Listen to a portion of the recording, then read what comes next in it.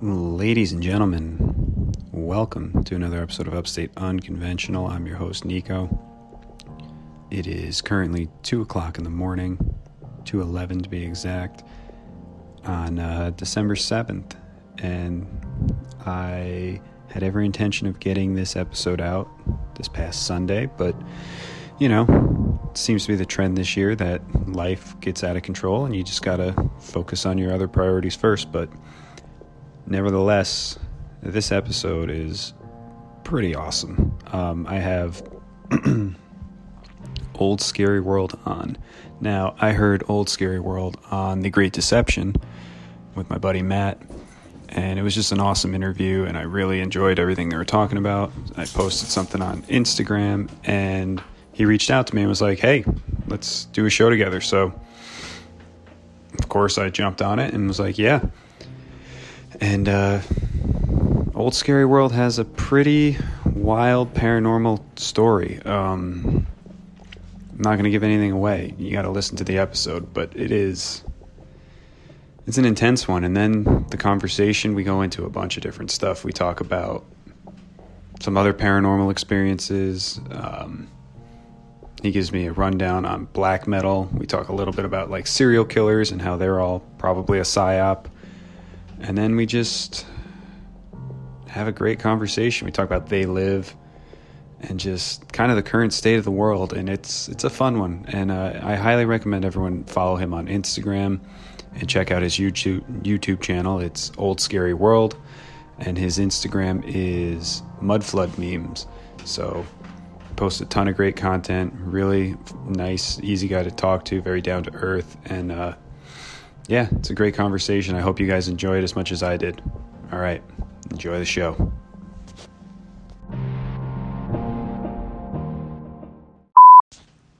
I forgot to mention it before, but as most of you know, if you guys have had a paranormal or a spiritual experience and you'd like to be on the show, you want to talk about conspiracies or something unconventional, whatever that may be, go ahead and email me at upstateunconventional@gmail.com.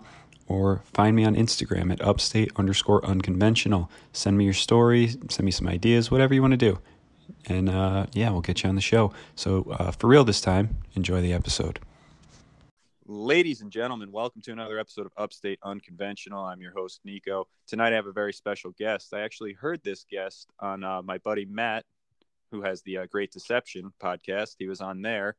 And he actually heard him from my other friend, Jeff, on the Shadow Band podcast. So it's pretty cool how this community works. But this guest is called Old Scary World. He has a YouTube channel called Old Scary World, and you can follow him on Instagram at Mudflood Memes. And Old Scary World, how you doing tonight? I'm good. How are you? Thanks for having me on. Oh, no problem. Pleasure's mine. Do you want to just tell the audience real quick a little bit about your channel? And then you actually messaged me and said you have a paranormal story that I'm really excited to hear about. Yeah, no, how the YouTube channel started was I wanted to do kind of a creepy exploration of the California area where I'm from.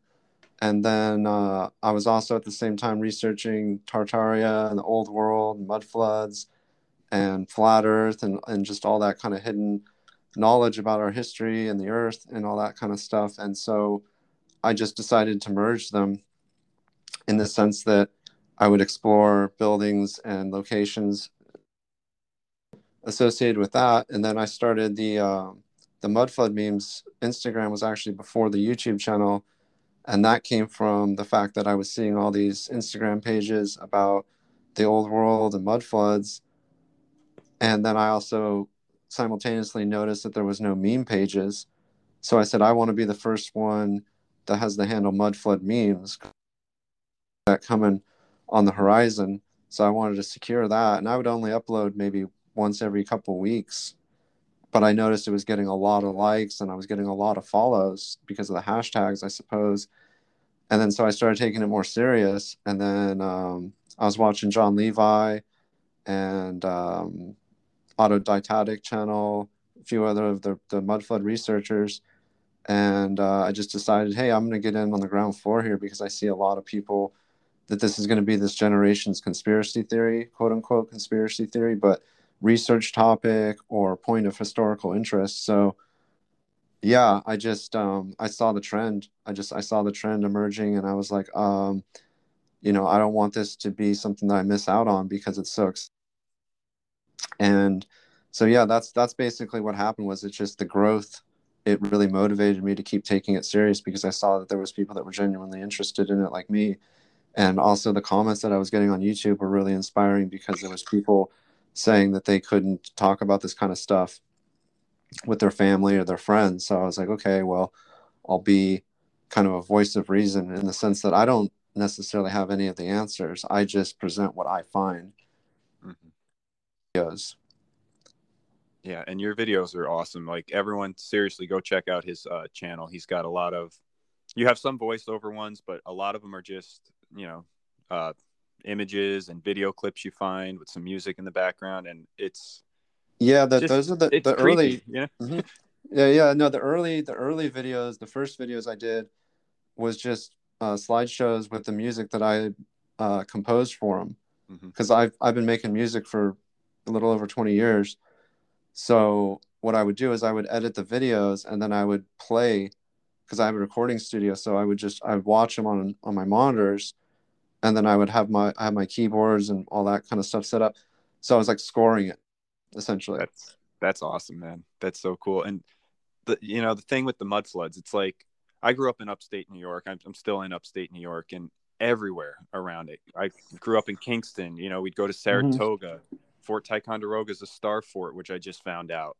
And it's like I'd never heard any of these terms, but I always wondered why there was like half windows on all these buildings and stuff. And Mm-hmm. then it's so funny. You like put it out there, and now all of a sudden, I'm like talking with my wife one day. We're walking through Saratoga, and I'm looking at these buildings like, why the hell would they build this? And then like a week later, I'm like scrolling through YouTube or Instagram and stuff, and I'm seeing like all these different channels pop up talking about Tartaria, uh, this old world stuff, and it's just fascinating. But we're gonna jump more into that. But basically, okay, so I've only told this to a few people because this happened about 20 years ago. This happened like the year 2000. No, actually, it was 1999. Okay. So I was a teenager. I was like 16, about 15, 16 years old. And I used to go for a lot of night walks, and I still do. But I was walking home, and it was, I don't know, probably like between like 1 and 2 in the morning. And I turned down the street that I've turned down, thousands and thousands of times before. It was in my neighborhood. And so it always looked the same. You know what I mean? Mm-hmm. In your memory, you just, if something's, you notice like a different car parked, a tree got chopped down, something like that. So it looked just instantly, it just looked completely different. And that was really strange. And what was different about it was about halfway down the block, there was this huge black hole, like flat though, like not like a black hole like in space, but like a black hole, just like this black circle, just completely opaque, like no shadows, just like pitch black. But Mm-hmm. the rest of the sidewalk was lit up. It was like it was sucking. It wasn't sucking the light from the street lights or anything like that. It was just this black hole, like the size of like probably about two probably about 2 feet around. It's like 24 inches around, Mm-hmm. And I'm like, whoa, that's weird. So I stop in my tracks. I'm just like looking at it, and I'm like halfway down the block. And I'm like, whatever, so I'm not scared or anything. I'm just like, whatever, that's kind of weird. Like, that's a weird shadow or something. But there was no shadows playing off of it. Like, there was no shadows coming around it or anything. And then I started getting scared because I noticed that it wasn't a shadow. It was just this like black portal. Like, Mm-hmm. and then I swear to God, I swear to God, I saw these creatures, and they were like shadows too, but they were like two-dimensional, but they were standing straight up. And I get chill, like I'm getting goosebumps, man. I haven't told the story in like probably about 3 or 4 years, but I wrote it down, so I remember it really well. So I have it like memorized. Mm-hmm. So, anyways, these things, right? They didn't look like cats per se, but they were four-legged, and they had a really high arch in their back. You know, Mm-hmm. like Like, you ever see like an Irish wolfhound? Yes. You know how they have those really high arch backs? Mm-hmm. They look more like that, but they were two-dimensional. They weren't three-dimensional. They were like shadows, but they were standing upright. They weren't cast flat on the sidewalk. They were like erect. Like they were like it looked like they were made out of construction paper. Right, like a cardboard cutout kind of Like a moving around. cardboard cutout, but they were completely black. I mean, like that paint that's like supposed to be like the blackest paint in the world. Mm-hmm. They looked like they were made out of that, and they It's were blacker dancing. than black. Yeah. Yeah, it was just like complete, like no light, Mm-hmm. and they were circling, like dancing around. So I kept walking, and I got about 20 feet away from. I saw them, like they were like, and they didn't seem to really care about me or anything, but they kept circling around the hole. And I'm just like stuck, and nobody's there, of course. And I didn't have a cell phone back then with a camera because those didn't exist yet. And I didn't even have a film camera. I didn't have a Polaroid. I didn't have anything to document this, unfortunately. It sucks because this is like the most paranormal thing that I've ever experienced. So I'm just standing there in disbelief, like, oh my, like, what is happening? Like, am I dreaming? Like, oh my God, like, what the fuck is going on? Yeah. And then there's this 2-story house that the portal's in front of. And now I'm only like 15 feet away from it now. And I'm like, I don't want to step in it. I don't want to interact with these entities, with these creatures, these demon mammals, like whatever they are. But I'm just standing there staring at it, and they just keep circling around and circling around. And then there's this 2-story house that the hole's in front of, like the hole's in like basically their driveway. And there's this 2-story Victorian style house, and I hear a noise coming from the upstairs bedroom window. Mm-hmm. Like, and I don't want to like scare anybody that's going to listen to this on headphones. So I'll try to reduce the volume of the noise, but I got to really try to exemplify the noise here that I heard coming from the upstairs bedroom. And it was like this. It was like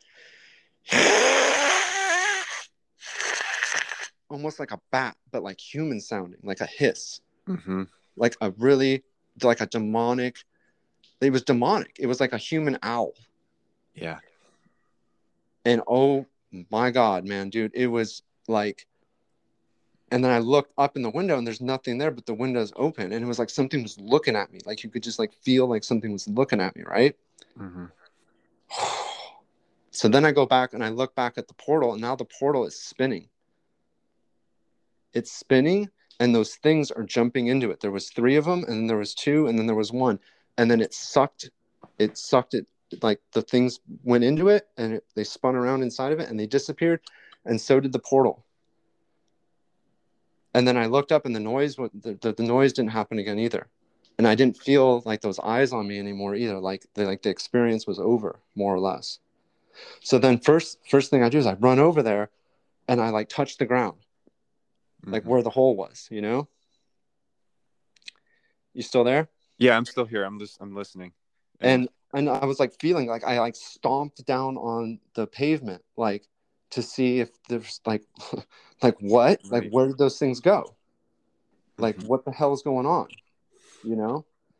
And I was just shivering. I was like, whoa, that was crazy. But I wasn't like scared. I was just like astonished. I was just like, man, this sucks. Nobody was here to see this because this is like so incredible. Mm-hmm. And then the noise, it was like somebody was watching me. So there was somebody there. You know, it wasn't like I was really alone. It's like somebody knew what was happening, and they thought it was funny, or they were trying to scare me. And like, I looked up and I was like, there's no way that was a trick of the light because it was pure black. Now, if it was like a light source, like if it was like a white light or a blue light, it could have been a projection. Right. But it was black, dude. Nothing penetrated it. Like when those things were dancing around the portal, the lights from the street lights and the lights from the porch, like nothing was interacting. It was like its own thing. It was like on another dimension or something. Like it was not part of the visible spectrum except for what I saw. Yeah. So anyways, here's where the story gets a little bit more interesting. That's not even the end of the story. Wow. Yeah, and we'll talk about this because I've had very similar experiences. So keep going. Yeah. So obviously, I go back every night and I want to see it again. Mm-hmm. Of course, it never happens again. you know, even though it's in my neighborhood, and like I check every night. And I used to go down that street and this was the first time it happened after, literally thousands of nights of walking down that street. So anyways, the interesting thing is a few months later, that house has a garage, right?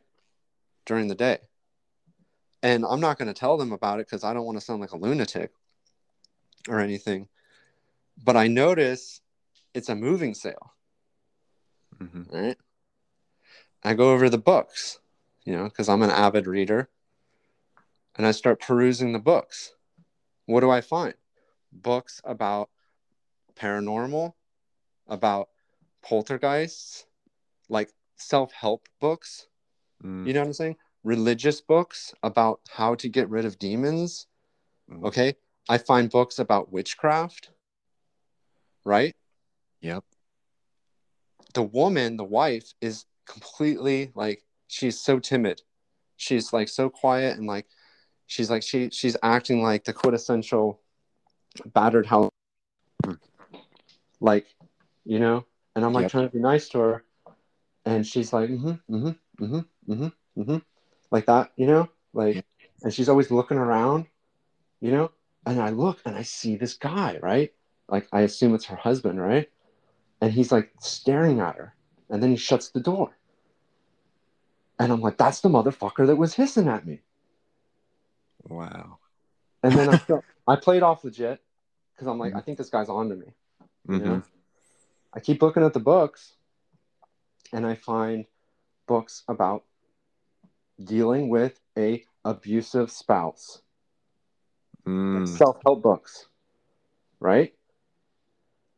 I also find books about alcoholism and drug addiction.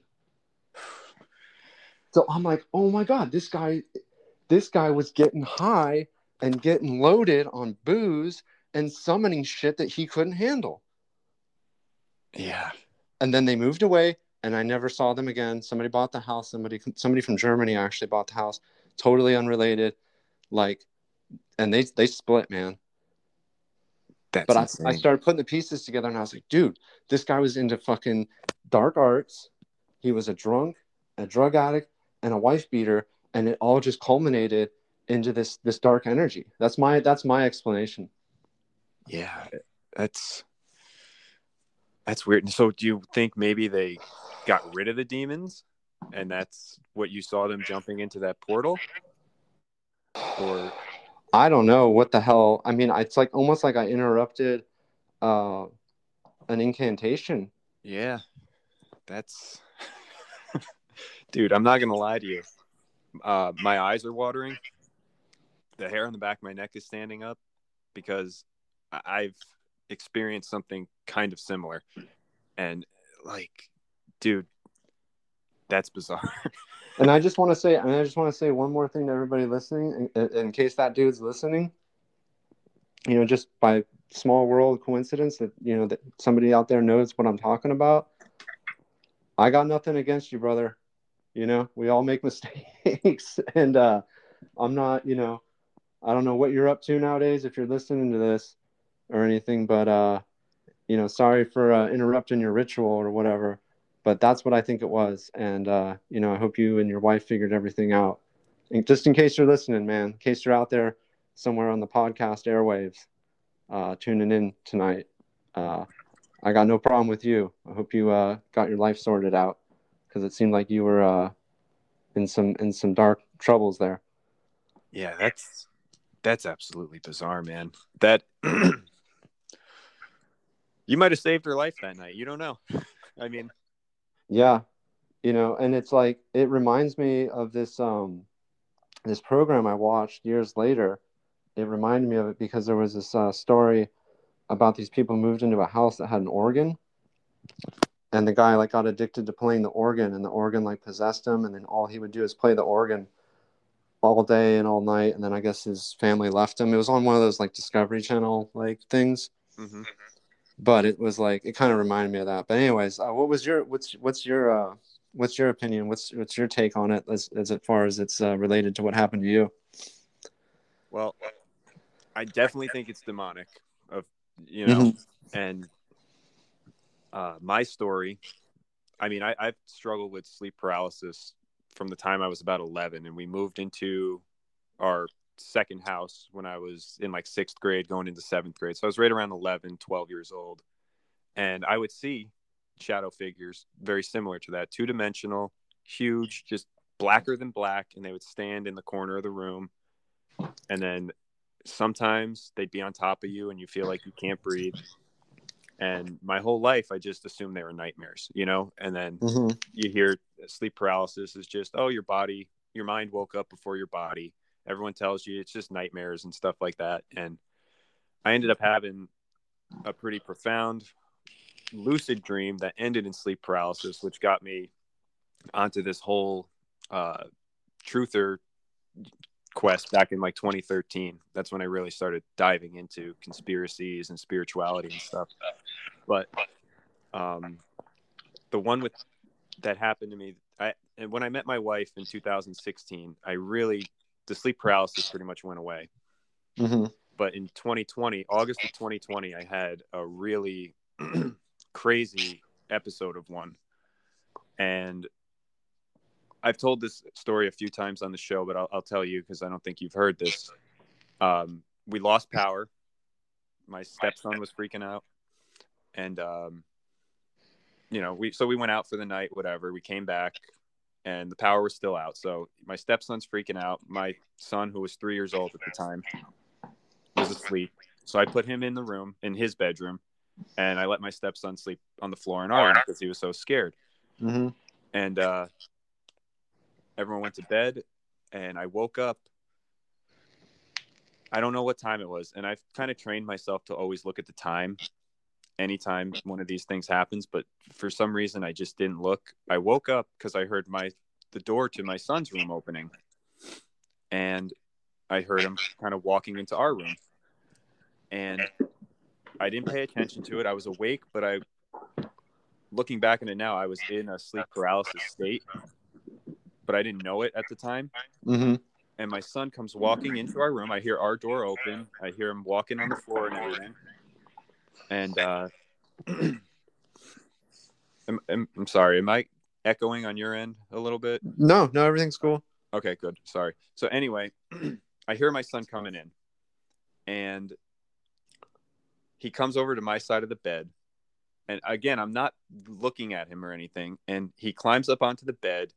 He gets, he like knees me in the stomach, gets in between me and my wife. And he does this all the time. So I'm not even thinking of this I'm not thinking anything is weird. Right.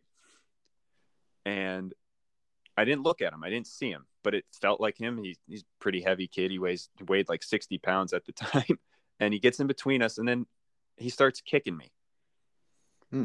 And, it's kind of normal. He's, big kid, whatever. So he's kicking me, and I'm getting a little annoyed.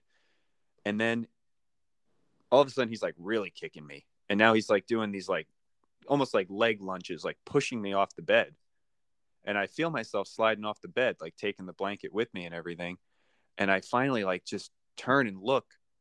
And it's, again, I'm not making this up. People have heard this before, but it's what you described. It's just this black portal, this mass in the middle of the bed where I thought my son was.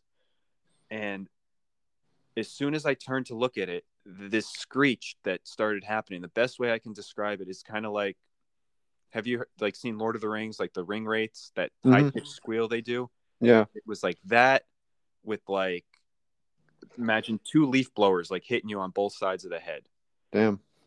And it just was like just this insane noise. I like you feel like your head's going to explode, and it's like screaming at me, and it felt like it was sucking me in. Yeah. And I could literally like feel like the atoms and molecules of my face being like pulled into this thing. And in my head, I just like screamed, Jesus Christ. And then poof, like a little puff of smoke, it just went away. And I like snapped out of it completely. And I'm like feeling the bed, and I ran into my son's room, and he's sound asleep on his bed. Whoa. And that shit fucked me up for like probably about 4 or 5 months before I told anyone. Yeah, it was like an imposter. Yeah, and like I did a little episode. It was like my third episode. I called it "Likes to Disguise Myself as, or Itself as My Son." And dude, that thing, because I've had sleep paralysis, and it does mess with you. I do believe some sleep paralysis can be explained by science, but I do think there is a spiritual, almost demonic aspect to it as well. And it gets you in like a vulnerable state. And I hadn't had one in years. Mm-hmm. But because it came in and I thought it was like my son, it just, I don't know, that one got me. And then Yeah. it's been a string of like weird paranormal shit going on since that encounter. Yeah, I mean, I got another story. It didn't happen to me directly, but it reminded me of your story. So I had these friends, and they were brothers, and they're like family to me. You know, I spend a lot of time with them. I hung out at their house from 2002 till 2010, like 8 years, pretty much solid. You know, they were like my best friends, and there was a lot of other people that hung out. It was kind of like a trap house kind of situation. Yep. In the sense, like, it was just all guys in their 20s, just getting high, drinking, making music, playing video games. It was like a frat house without the Without the frat. without the university. Mm-hmm. You know, and people slept on the couch, and we had big parties, and, you know, just all kinds of like crazy stuff. And so the older sister of theirs used to live there, is like the family home, you know. Mm-hmm. And they had this antique armoire, like one of those standalone big antique closets, you know, big solid oak, you know, thing that the mother had gotten for the older sister at an antique store in the 80s. Mm-hmm. And so the youngest brother, and he was like 19, 20 when he took over the room when she moved out. And so he never had sleep paralysis before, or the symptoms of it. Mm-hmm. And he started complaining about it, and he just was like, whatever, you know, I was too stoned, or it was those mushrooms I took, or, you know, something like that. He just kind of chalked it up to just like bad dreams, you know. Mm-hmm. And then he noticed that it started getting worse and worse. And then he started noticing, he put together the common denominator was, it was when he opened up the armoire, and he remembered that it was like duct taped. Like the sister had like put all this like tape and like all this crap in front of it so that it wouldn't open. Uh-huh. And he remedied that, you know, by removing the adhesive, and he opened up the closet or the armoire, and there was nothing in it. Like, she never used it. And he was like, oh, that's weird, you know, like, because it was always like that. Like, he thought, well, she took her clothes out of it, but he realized, like, oh no, it's always been like blocked off, you know. Right, so she never used it either. Yeah, she never used it, and we didn't know that. So Right. He asked her about it. He was like, hey, I know this sounds crazy and everything, but like, I've been having like really crazy sleep paralysis for months now, and I just kind of put it together, like, it happened when I started using the armoire. And she's like, oh yeah, it's haunted, you have to keep it shut. Like, just totally nonchalant. Mm-hmm. You know. And he's like, well, why didn't you tell me? And she's like, I don't like talking about it, but if you're going through it, I mean, I got to tell you the truth. And then he's like, so you never used it? And she's like, I used it when I was a kid, and, you know, things came out of it, and it made me like scared, so I just like did the instinctual thing of blocking it. Wow. And then they're like, you know, him and his brothers, and I was there too, and I was like, well, you didn't think to tell your parents? And she's like, no, I was scared. Mm-hmm. So she literally just barricaded it, put all this tape over it, and like tried to super glue it, and just never talked about it. And she grew up with that in her room, but she said as soon as she did that, it stopped. Wow. And then he like unleashed it, and then like the mom was pissed because she spent like $500 on it, and, you know, 19 clickety clack, like, you know, 1985 or something. Mm-hmm. And she didn't want to get rid of it at first, and they were like, well, it's haunted, Mom. Like, Yeah. you know. And she's like, well, I'll take it, you know. And then I think she took it, and then she got rid of it. Mm-hmm. You know, like, she's like, yeah, there's something. She's like, I just you know. And we're like, well, what'd you do with it, you know? And she's like, oh, I put it on Craigslist. And like, you pawn that off somebody else. She's like, yeah, well, you got to do what you got to do. Yeah, no, that's wild. And then it stopped. It stopped. Once that thing was out of the house, it stopped. So that's like cursed object or like, some type of nexus. Mm-hmm. Yeah, and I believe in that 100% because when I was growing up, I don't even know. We went to like Lake George up here, which is another kind of mud flood area too. A lot of old buildings and stuff. But there was like all these back in like the 90s, early 2000s, there was like all these cool like kind of head shops that sold, cool pipes and all these like Native American type things. And I bought a dream catcher there one time. And I had it in my room for like years on end.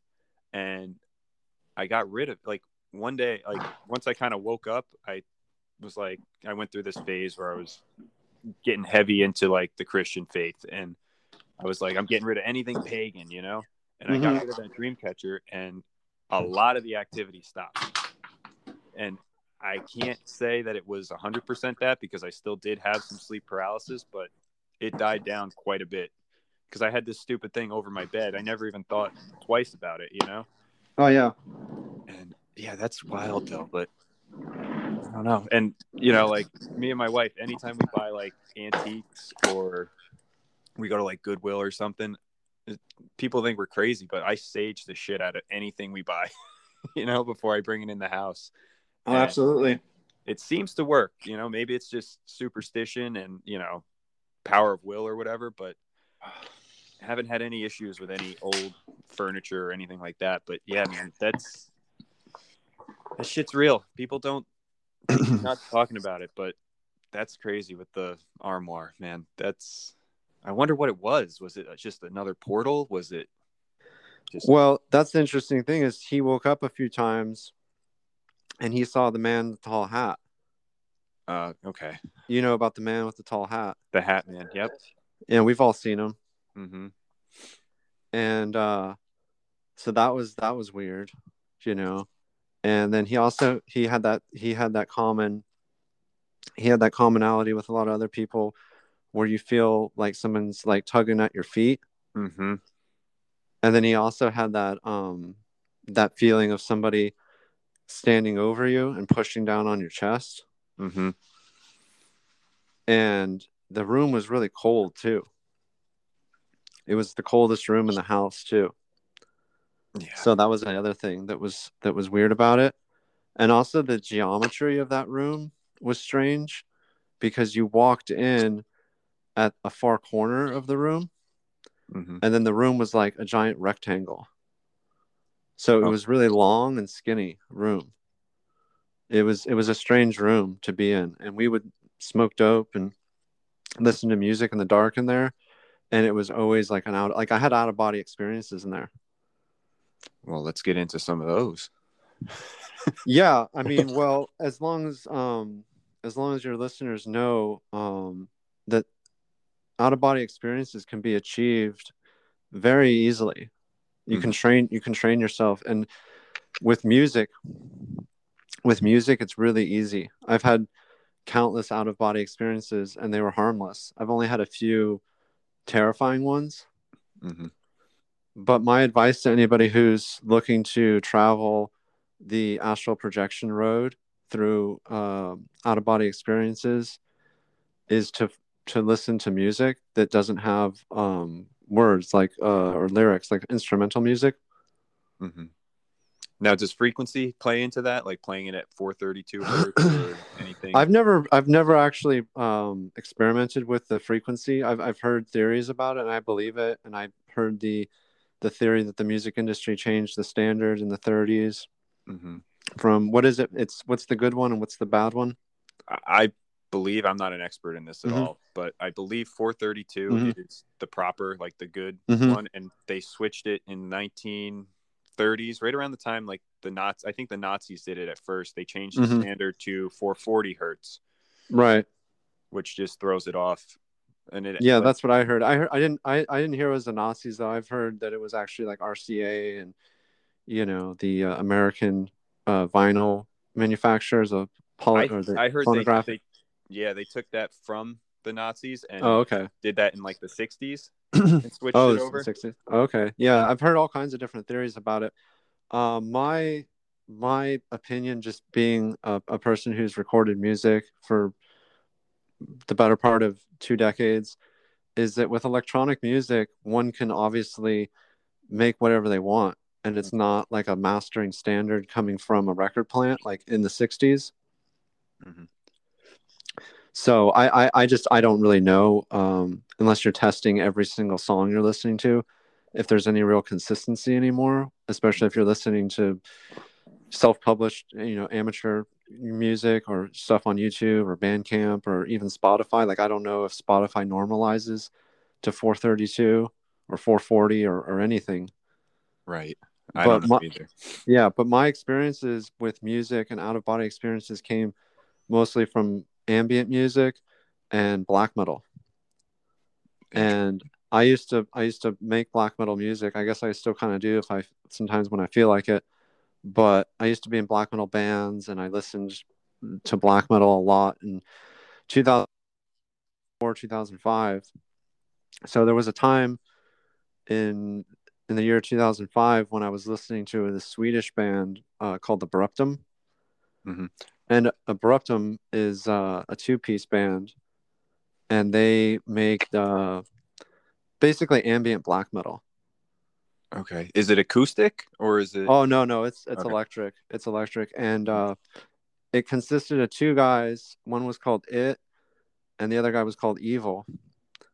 And It was about 6'7", and Evil was about 4'2". Wow. So he had a midget and a exceptionally tall, above average guy. Mm-hmm. And they rented a studio in Sweden that was used for a lot of black metal bands in the late 80s and early 90s called The Abyss. And their thing is they would rent The Abyss for a week, and they would play the music. They would record the music. It was mostly drums and guitars and chains and stuff like that. And they would have songs that were like 45 minutes, an hour long. And there was just there was a rhythm to it, but it was a lot of just like ritualistic sound, like very like hypnotic sound. Mm-hmm. And then after they recorded the music, they would do the vocals, which was mostly just like screeching and not even lyrics. They were just literally them just yelling. Mm-hmm. Now, to achieve true kind of, they would self-flagellate. In other words, they'd whip each other, they'd whip themselves, they'd cut themselves with razor blades and glass. Mm. And so the guy that owned the studio, every time he rented them, he knew that he was going to have to clean it up, because he said that he would come in and there would just be blood and vomit, and it was like they were in there killing each other half to death. So I was listening to that, with my buddy, and in complete darkness. And there's this part in one of the songs where there's like a kick drum, like a bass drum, mm-hmm.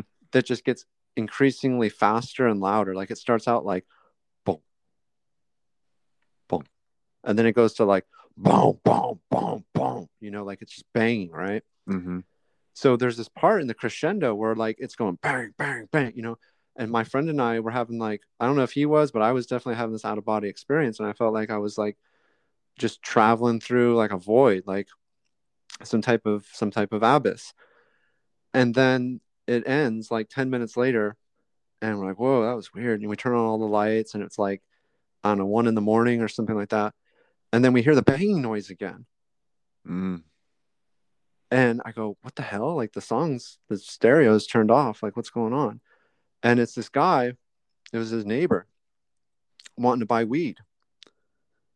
So we opened up the door, and he was a white dude, but he was he was like, what do you call it? He was into hip hop culture. Okay. So he's like, yo, what's up? Mm-hmm. Like he sounded like, you ever watch that show Trailer Park Boys? J-Rock. He was like J-Rock. He was like the real J-Rock. Yeah, exactly. That's hilarious. So he's like, yo, what's up, Vito? That's my friend's name. Mm-hmm. He's like, what's up, Vito? yo, I just came by to get some of that weed, you know what I'm saying? And like, you guys were listening to some demonic shit in there. So I was just like banging real loud. But he was banging at the same time that kick drum. So that's why it sounded so intense. That's wild, dude. So we let him in, you know, and he's like, what y'all listening to? And we're like, abrupt him. Like, damn, that sounds dark. And you're like, yeah, it's pretty dark. And he's like, yeah, you know, speaking of dark shit, I was thinking, can I borrow that Necronomicon? And I was like, what the hell? And then so my friend's like, yeah, man, you can borrow the Necronomicon. He's like, word. Yo, I spray paint. So I was thinking about doing some portals, you know, open up that gate to Ishtar right there on the freeway. You know what I'm saying? Like put it up on the freeway, and then people drive by, see the gate to Ishtar. You know what I'm saying? I was like, what the hell is this guy talking? Like, how does he know about the gates to Ishtar? You know, it was so fucking funny. Like, the dude was a trip, man. He was a white dude, super into rapping. He made beats and rapped and shit, smoked a ton of weed. And now out of the blue, he's asking to borrow the Necronomicon. And we let him borrow it, and we're like, you know, this is like H.P. Lovecraft is like, he's an author. Like, it's kind of like, it's just like fantasy, you know that, right? And he's like, yeah, whatever, man. I'm into some dark shit. I'm gonna get the Dark Lord on my side. Open up them gates. No, I'm saying. No, I'm saying. So I was like, yeah, dude. Like, and then we drove by, like, I don't know, like a week or so later, and sure enough, the motherfucker had done it. He had spray painted the gates to Ishtar on the side of the freeway. Oh man, dude, it's wild. And it's just like when two worlds connect, you know. Mm-hmm. That's crazy. So your friend had a Necronomicon? Oh yeah, he had all kinds of, he had books on runes, and he had you know, just witchcraft. I mean, he was into black metal, so you know, yeah, he had can we just like get a solid definition, because I don't really know the difference. I know, like, oh, okay, let's do a breakdown of that, because I've listened to some metal. I like, what's that one band? I think it's another Swedish band, but it's all acoustic. What are they called? You might be thinking of damn, I kind of have an idea of who you might be thinking of. I just can't remember their name right now. Sepulchre, not Sepulchre. I don't know, but it's really cool shit. You know, it's all acoustic metal. But so black metal is. Let's break that down a little bit, just so the listeners. Oh, you might be thinking of Ulver. Maybe. They're Swedish, I believe.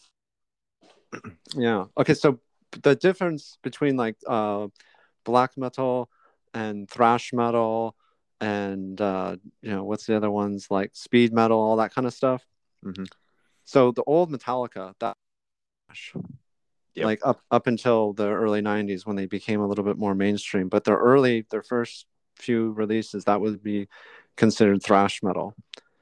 And then you have like Slayer would be considered speed metal because it was really fast, and it wasn't death metal because the vocals weren't. And then death metal is like bands like Carcass or Malevolent Creation, and that's the one that has like the really like kind of vocals, the growls and the pig growls, the deep guttural kind of you know, sounds. And then they usually sing about war, death, like politics, you know, usually anti like government kind of stuff. Like that's usually like the motifs of death metal lyrics. And then black metal has become a lot more popular in the last 15 years, but there was a time when nobody really listened to black metal, and that's why a lot of people found it alluring. It was shunned because the black metal bands from Norway and Germany, and even the ones in the United States, they never recorded properly. It was always recorded on very lo-fi equipment. It didn't have a lot of low end, like there was no bass. It was mostly treble. Okay. And a lot of black metal people, they wanted to sound like crap. Like that was kind of the point. They wanted it to sound like shit so that normies wouldn't listen to it. Gotcha. So they would purposely record with, you know, the shittiest microphones and all that kind of stuff. But the difference with black metal is it has a more medieval kind of sound to it. Right. Is that like the Viking metal and stuff too? Viking metal was like an offshoot of black metal because a lot of those guys were into Odinism, or what's the other one? Astro. you know, like the worship of Thor and Odin and all that kind of stuff. Mm-hmm. But that stuff has a closer relationship with power metal, like bands like Manowar or even Iron Maiden kind of sound. Mm-hmm. Whereas black metal they use dissonant octaves more, and it gives it that, and it has a fifth, like what's called like the devil's notes, Okay. the ones that were banned by the church in the Middle Ages. And it's yeah, it's complicated sometimes to know the difference, but it's like once you figure it out, it's like you never forget. Right. And then the thing with the corpse paint, like them wearing the black and white makeup on their face, that actually came from Germanic folklore with the Wild Hunt. Okay. If you're familiar with the Wild Hunt. Not really, no. So the Wild Hunt was something that the pagan, barbarian, you know, German type tribes like the Saxons, the Vandals, the Visigoths believed in, like Mm-hmm. pre-Christian Europe. And it was like the wild ride was when Odin and Thor and the other gods of the Norse, what's that called? The like their Parthenon, their the Aesir, and they would ride in the sky, and that was like the time for the pagans, for the worshippers of Wotan or Woden, to go around and terrorize villages, rape and pillage. You know, it was like they would put on the paint to look like ghosts. Okay. So then the black metalers in the 80s, they found out about this, and there was this big movement to reconnect with their pagan roots and reject Christianity and burn churches down and all that kind of stuff. So that's why the black metalers started wearing the corpse paint. And then the Kiss people and the Alice Coopers come out and go, oh, that's us. They're copying us. And they go, no, we're not copying you. You were putting on clown makeup. We're trying to look like our ancestors. You know? So then in 1991, it started with the church burnings in Norway. There was this movement that got put out through like underground zines and through word of mouth, like, oh, let's burn the churches down.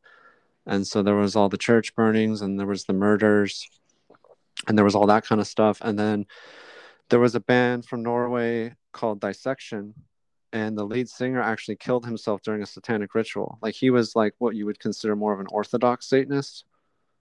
He wasn't a LARPer like Leviathan, like, or what's that guy, Anton LaVey? Mm-hmm. He didn't practice LaVeyan Satanism, which is basically just atheism with more steps. Okay. I studied theology a little bit, and obviously studied Satanism as it pertains to American culture. Like, you see the emergence of it with Charles Manson, you know, being in with the process of the final church. Do you know about the Church of the Final Judgment? No, let's hear about that too. Yeah, that's the 4-Pi movement, and they're still around. And the 4-Pi movement, I shouldn't even be talking about this, but whatever, man. I mean, things are speeding up here towards the end of civilization anyway. So, the 4-Pi movement was started in the 60s in England, actually, and it was called the Process Church, and it was actually an offshoot of Scientology. They were ex-Scientologists who went off and they wanted to start their own thing.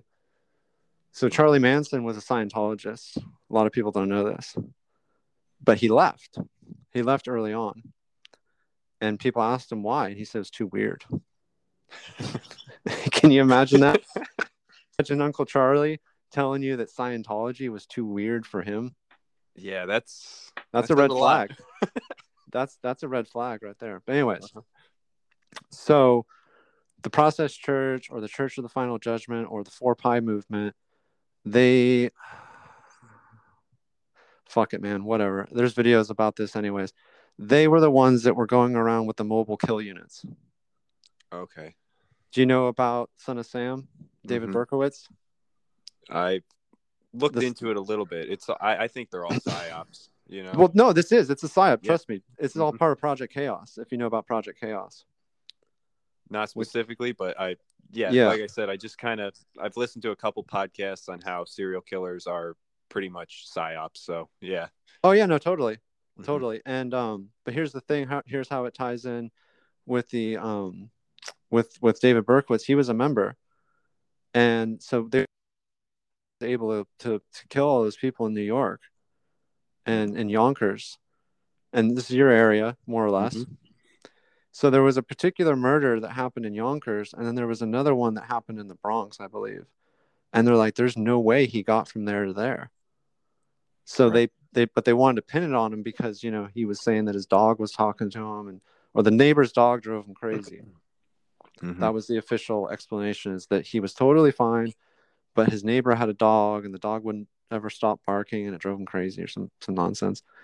And so anyways, yeah, he said one time he gave an interview, he said, I'm not the only one.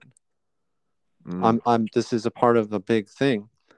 And so a little bit after that, someone came into the shower when he was in prison and they tried to slit his throat, and he never talked about it again. And somebody asked him about it. They're like, hey, what was that group that you were talking about that goes around killing people? And he goes, I don't talk about that anymore. Interesting. And yeah, it's kind of synchronistic. My brother used to be a counselor at Shawangunk Prison, where Son of Sam is, and I tried to ask him about some stuff, but he's like, yeah, no one, he's just there, you know, he's in his spot and you see him once in a while, but he was kind of on the same page. Like, I don't know. Like, yeah, it's weird. The whole thing is very weird. And yeah, no, you see that with Sirhan, you know, the guy that shot Robert Kennedy. Mm-hmm. You know, he says, I don't remember doing it. Yeah. And then they gave him a polygraph, you know, lie detector test and all that, and he didn't fail. Yeah. When they asked him if he remembers killing Robert Kennedy, you know, so that was obviously a Manchurian candidate kind of thing. Mm-hmm. But yeah, 4-pi, like I said, and then they're kind of like the Order of the Nine Angles. Do you know about the Order of the Nine Angles, or the O9A? No. Shit. All right. Well, I mean, this is kind of like we're going down the rabbit hole, man. I'm getting a good education. Yeah, I mean, as long as it's what you want to talk about, because we can talk about whatever. Hey, like, this is interesting to me, so let's hear a little bit about it. All right. So the Order of the Nine Angles, a lot of people sometimes they misread it as the Order of the Nine Angels, but you know, angels and angles is spelt very similarly. It's all word magic. Yeah. So Order of the Nine Angles actually comes from their insignia. Their insignia is like a sigil that has 9 points, and it looks kind of like your standard pentagram. Okay. But it's a little bit different. You can look it up later. Mm-hmm. If you search Order of the Nine Angles or O9A. And O9A they're interesting. They're a really interesting group. They're very intriguing because they're right-leaning. They're right-wing, basically. Mm-hmm. Okay. So O9A is more of like almost like a terrorist organization. And I'm not trying to say that to badmouth them, because I don't really know them, but that's how the government classifies them. One of the reasons that they're on the terrorist watch list is because they're so independent. Like there's no leader. Like anybody can claim to be a member. But the thing is you can't really claim to be a member in earnest with a clean conscience unless you actually follow the rules that they put forth. And you can follow those rules or not. But they do have basic guidelines. And the basic guideline is that you find somebody. When you start your initiation, it's all self-induced. In other words, it's an honor system. You can only cheat yourself. Mm-hmm. So what you do is you find somebody that you trust. It could be your wife, it could be your brother, it could be your best friend, it could be anybody. And you tell them, and you say, I'm going to go away for a while, but I need you to feed me. And they go, well, how am I going to feed you if you're going to go away for a while? And what you do ideally is you find a place where you're not going to be bothered for 90 days. It could be a cabin in the woods.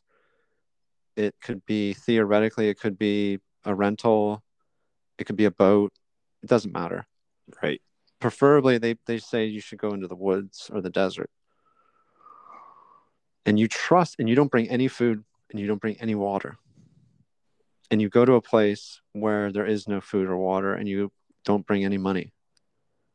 Okay. And that person is to come and visit you once a week with a week's worth of food. And you trust that they're going to keep coming back and you're not going to starve to death. And if you leave, if you bail, well, then you got to start over. You failed. But you failed yourself. Interesting. And that person betrayed you. Or, hey, what if they died? Well, they'd have no way to contact you. Right. So do you starve to death?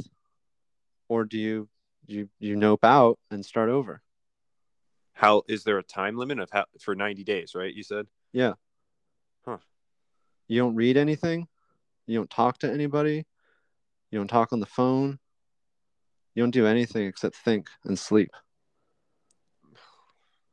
Okay, that's step 1. Okay. Step 2 is for an extended period of time. And I might not have all the steps in order. That's definitely the first one, though. Mm-hmm. But another one of the major steps is you have to do this thing where you immerse yourself in the complete opposite ideology that you truly believe in. To know your enemy. To know your enemy and to also to gain some perspective. It's like, right. So if you were like a militant, Christian, you would become a militant Islamist. Gotcha. Or Satanist. Okay. But obviously, if you were Christian, you probably wouldn't be getting involved with the Order of the Nine Angles. Probably not. Right? I mean, theoretically. Mm-hmm. So anyways, so there's like that. And that's very deceptive. And that's why it's a little strange, because it's like, well, why would you want to waste your time doing something like that? But they say it's to gain perspective and all that kind of stuff. And they also they have so many members, and they don't communicate with each other. There's no meetups, there's no churches, it's like the only way you would know if somebody was like a member is if they had like the patch on their jacket or something like that. Okay. And they're a fringe group. I have no problem with them personally. I don't know any members. I don't know. I'm not here to cast judgment on them at all. I'm very open-minded. I find them very interesting. I like the self-discipline with that first step that I explained. I think that would take a tremendous amount of patience and trust and faith. Mm-hmm. For sure. But like I said, they are, well, I shouldn't say they, but certain members are definitely militarized.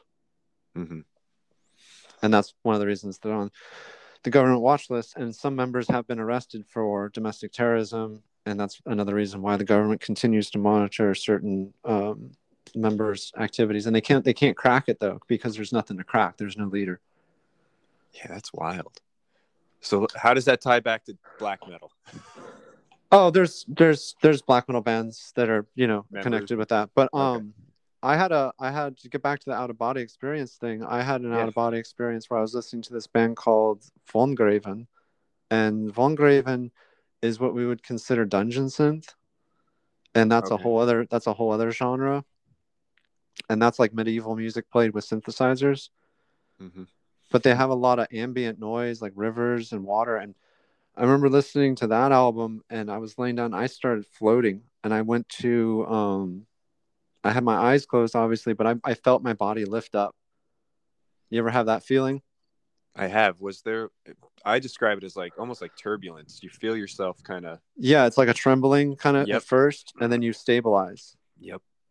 And I went to Rome, and I looked at the Parthenon, and then I went to the necropolis, and then I went to and then I went to ancient Rome. I was like basically going through ancient Mediterranean.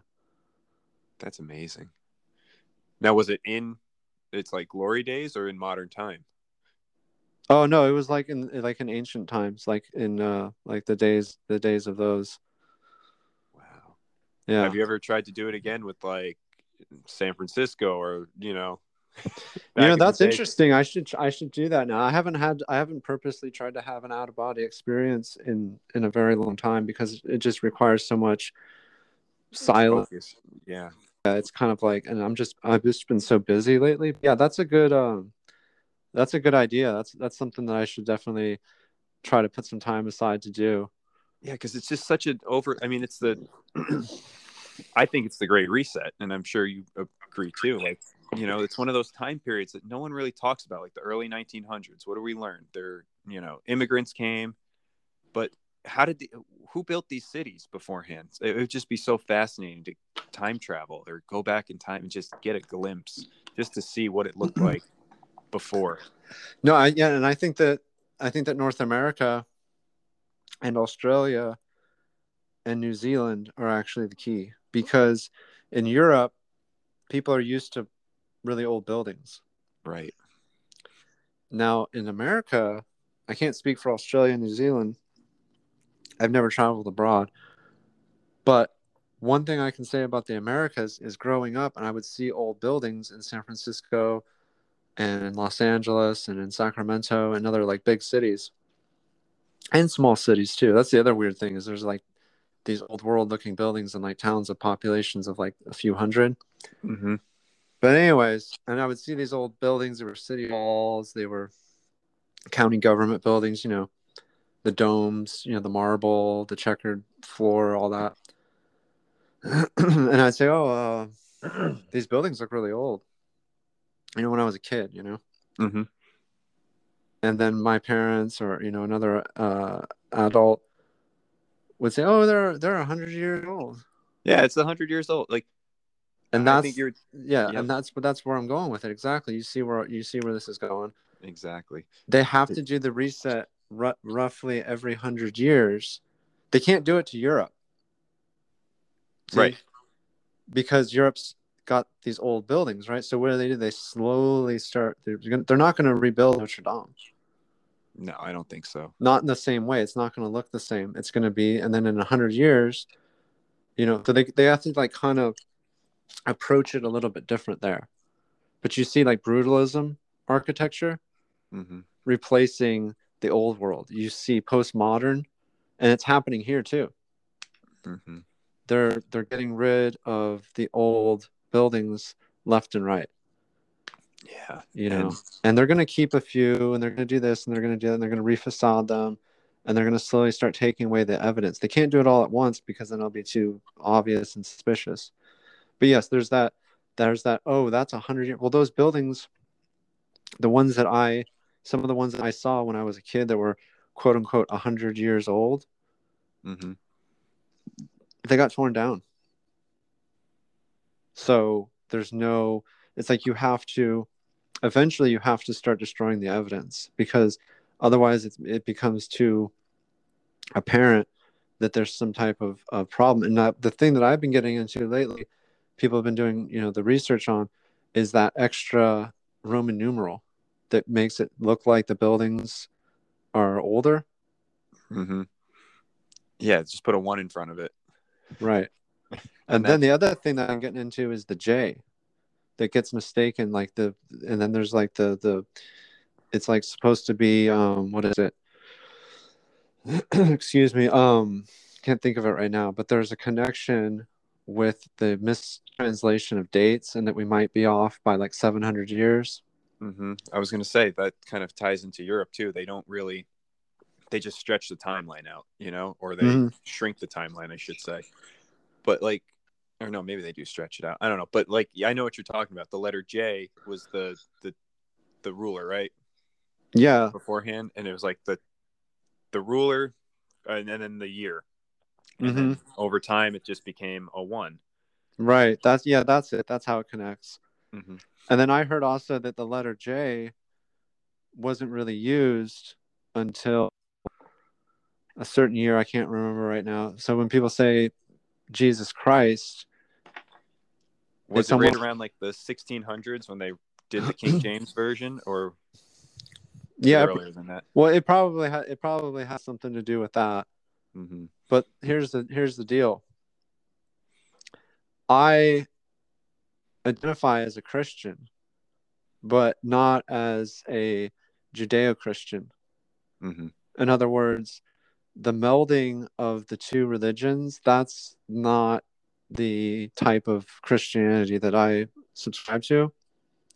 I think that they're throughout time, and then we can get into like the Demiurge and all that stuff. But through time, there's been multiple paths to God, and he's come from different names, and he sends different prophets and different messiahs.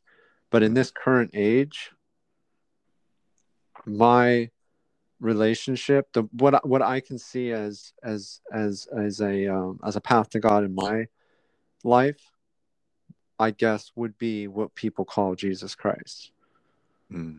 Now, obviously, some people have a problem with that because they've been indoctrinated. Now, the commonality that I see is the people who don't respect Christianity have a lot of problems with their own personal lives. In other words, they see Jesus Christ as getting in the way of their pleasure. Mm-hmm. And they have an evangelical, like they think we're all like Bible thumper and we're like fire and brimstone, you know. And Right. what they don't understand is that the old world and the new world and all that kind of stuff, when they reject God, and I don't just mean like when they reject Christianity, but when they when they're like militant atheists, you know, trust the science type people, you know what I mean? Yep. They're summoning their own doom. You know, I would agree with that too, because I've never met a happy atheist. No, they're all bitter and they're just little contrarians, you know. They're Right. like curmudgeons, you want to call them. But Party yeah, poopers, man. They're just party poopers. they're little smart Alex, you know. They're like the types of people that always just want to like, what's that meme that they're like the actually type people, you know. They always just have to like chime in like, well, actually, Right. you know. And that's my thing. It's like, if someone's not hurting someone else, like, why the hell do you have to go and just ruin someone's good time? If someone wants to believe in whatever faith, and they're a better person because of it, why would you go in and like ruin their day? I just don't understand it. And like I said, I've never met a happy, you know, atheist. Exactly. And you know, the thing about them is they say that you don't need God or a God or gods to have morals, and I disagree, because if you take away that aspect of the influence that Western civilization has had on the Americas and Europe, and you take away this the influence that the Eastern religions have had on Asia and so forth, like Hinduism or Buddhism, those are real religions. And you know, people think that Buddhism is like spirituality. Buddhism is not spirituality; it's a religion. It's a monotheistic religion. And I think I was talking to the guy on Great Deception. Was it John? Matt. Sorry, I've been doing so many podcasts this week, Mm-hmm. and I told him, I explained it to him. A lot. What a lot of people don't understand about Buddhism is that in Buddhism and Dharma, it states that women will never achieve nirvana. Now that's literally what a real Buddhist believes in. That's what the Dalai Lama believes. That's what all the Buddhist monks in Tibet believe, is that females will never achieve nirvana. It is impossible, according to them. It is impossible for a woman to achieve nirvana. So when you meet these like hippy dippy, you know, type women, girls, and they're like, "Oh, I'm a Buddhist," you know, and that kind of thing. They're proving that they don't study it. Right. You know how people feel like women are like subjugated under Christianity? Well, women are subjugated under true Buddhism. Yeah. And Islam. you know, I didn't know that until I heard you talk about that on. Oh yeah, you can look it up. Mm-hmm. It's in the Dharma. And with Islam. In Islam, women are, you know, a different rung. And in Hinduism, it's like every major religion has commonalities with the problems that these quote unquote atheists or quote unquote secular spiritualists, whatever the hell that means. I don't understand that one, like, for a second. It's like they want all the good, they don't want any of the bad. And what they consider bad is rules, regulations, responsibility, punishment, atonement, prayer. It's really fascinating. I know we're getting a little topic here, but this happens when I talk about this stuff because, in my opinion, it's all connected. And I've really been saying that a lot lately on these podcasts because I want people to try to at least explore that option that we are all connected, and that with the resets, because what happened? We're still reading books that were written centuries ago.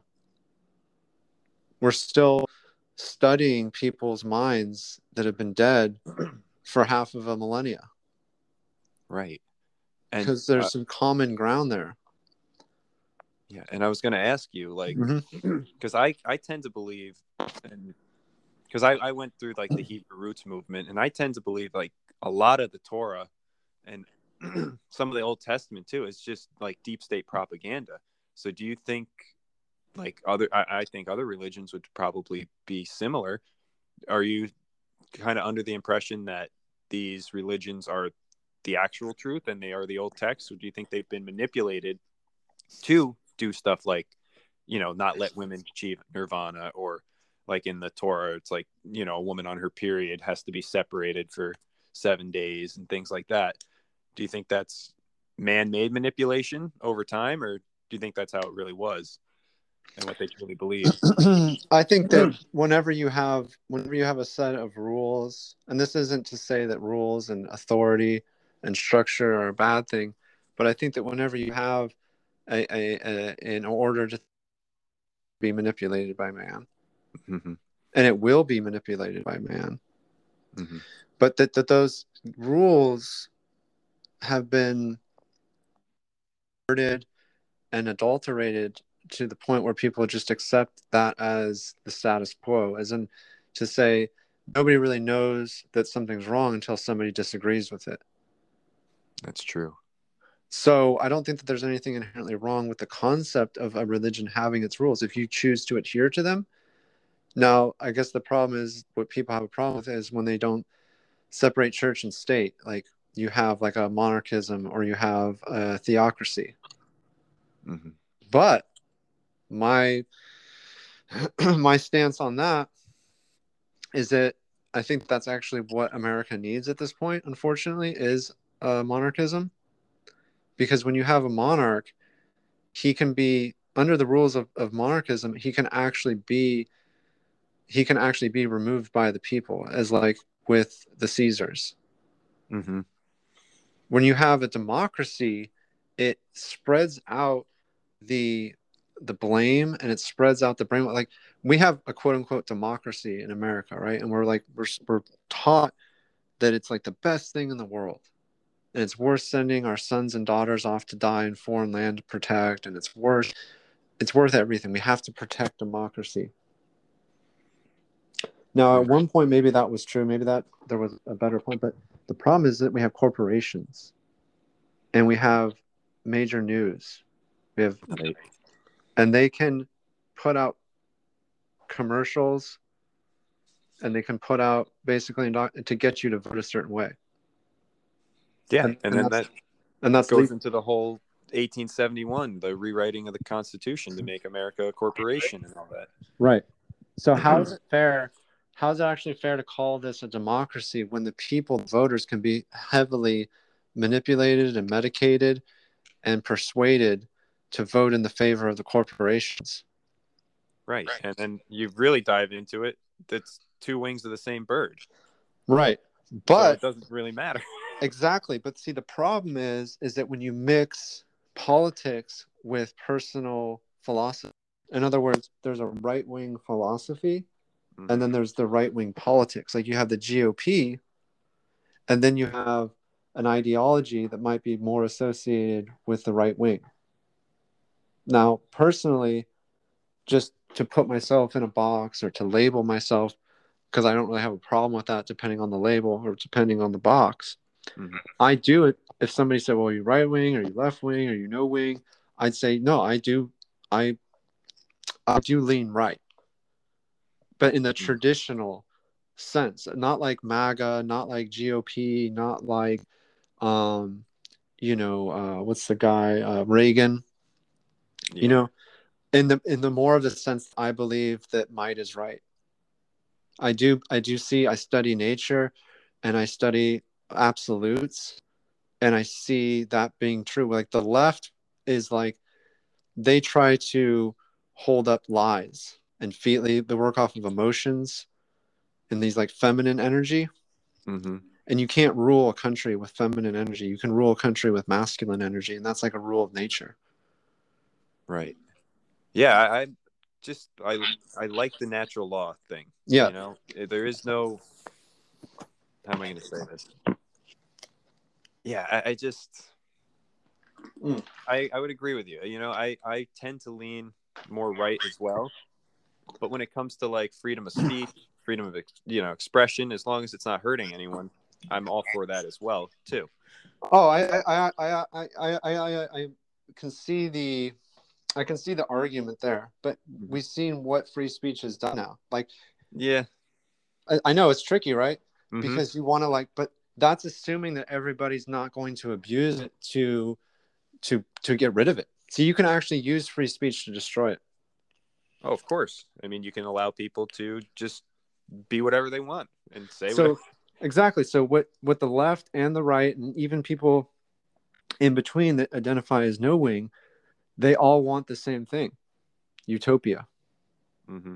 Now, once you achieve your utopia, what kind of like, it's not a good thing, but what would come naturally is, let's get rid of any, like, we have it all set up. It's perfect now. Get rid of anyone that doesn't agree exactly. with it. Mm-hmm.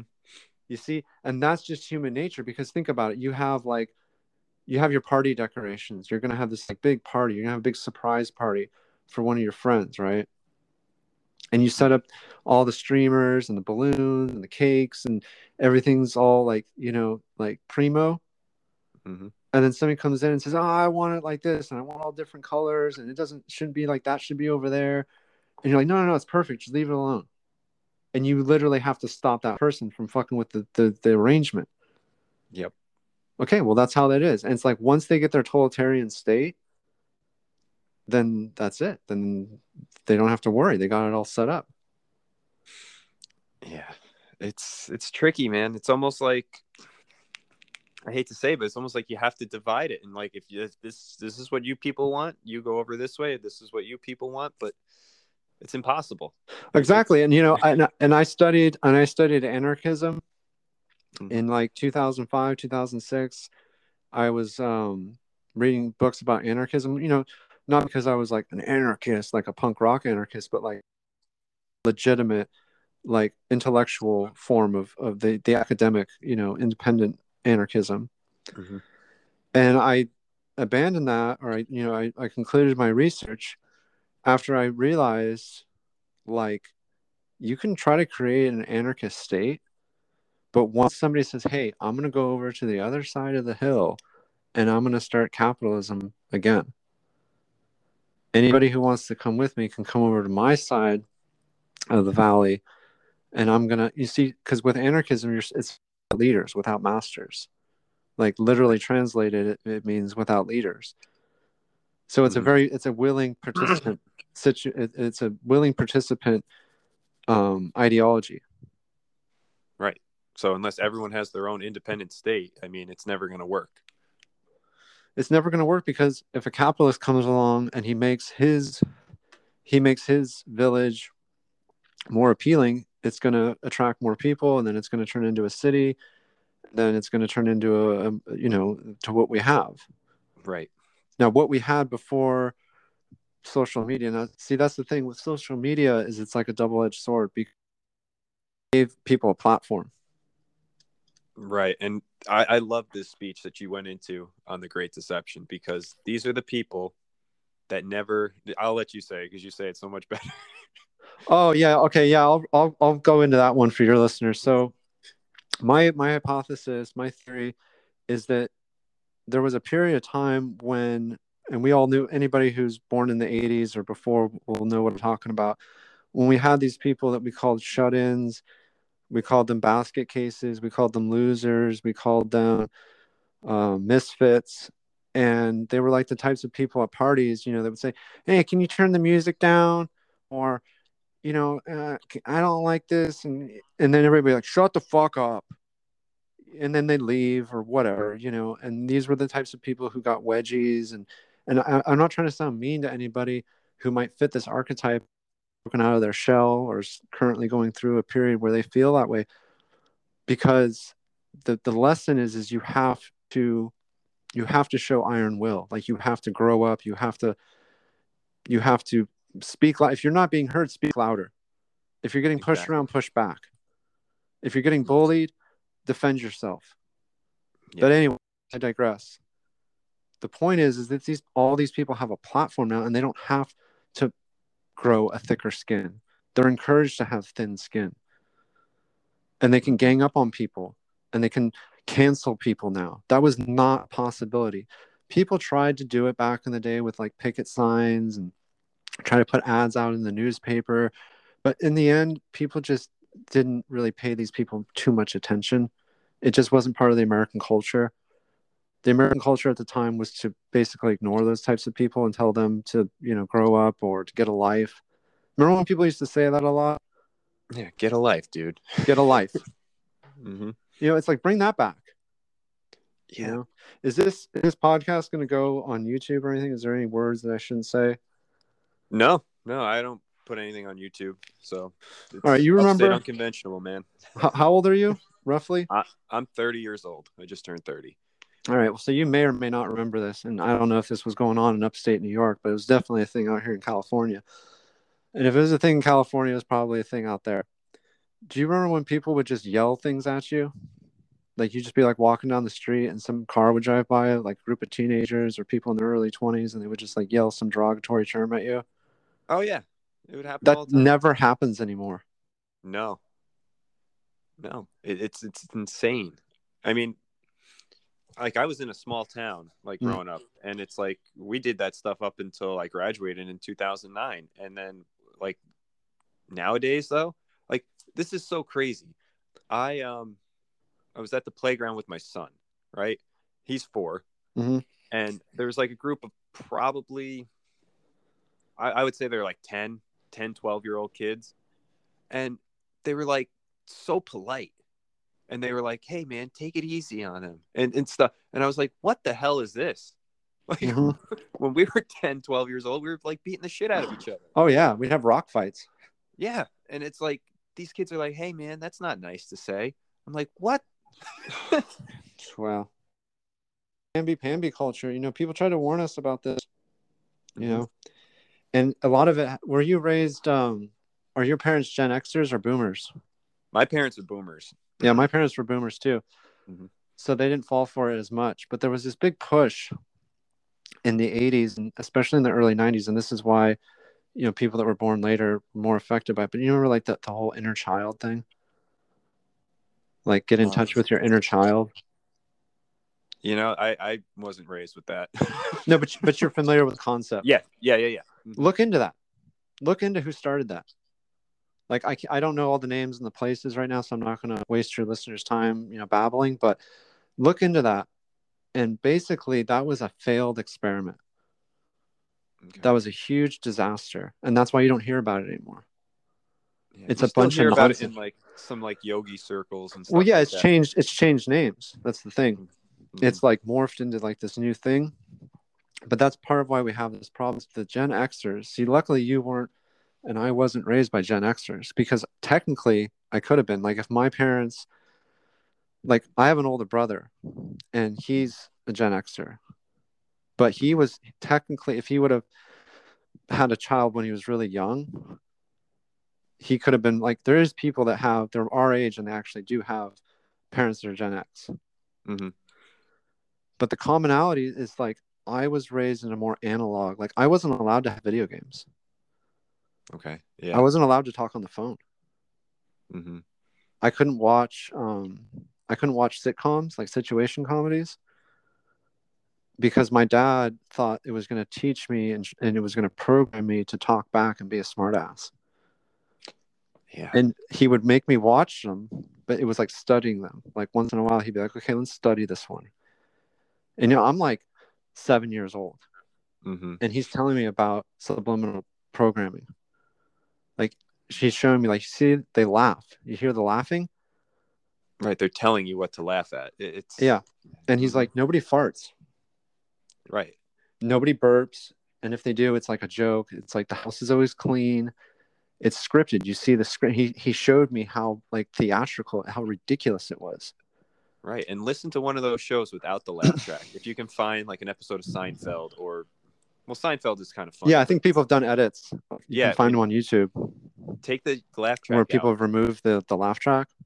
And they're just dead. Like it's not funny. Yeah. And it's actually kind of like funny in like an absurd like kind of way. Right. Yeah, like surreal kind of way. Mm-hmm. So getting back to that, so basically like my dad, you know, he was a madman by today's standards, even by he's passed away. He passed away in 2011, but he predicted a lot of this stuff, and he told me a lot of this stuff is going to happen, and it has, especially with the with this movement of being really soft and being like very anti-traditional values. Mm-hmm. He warned me that this was going to happen. And I'm not saying that he was like some type of psychic or some type of mystic guru or anything like that. I think he saw patterns emerging, and he was just tuned into like, he was just like smart, and he could just see where it was going. He could see the road that we were on. But one of the things that was interesting is I was up really late one night. I was like 11 years old. And you ever see that movie, They Live? Yep. I'd never seen it before. And it was like 4:00 in the morning. And they were playing it on like a local TV station. It was like the late movie, you know, like right like after the infomercials, but before the news would come on. Mm-hmm. And I was just like watching it. I was like, whatever, some 80s movie, like whatever. And then he puts on the glasses for the first time.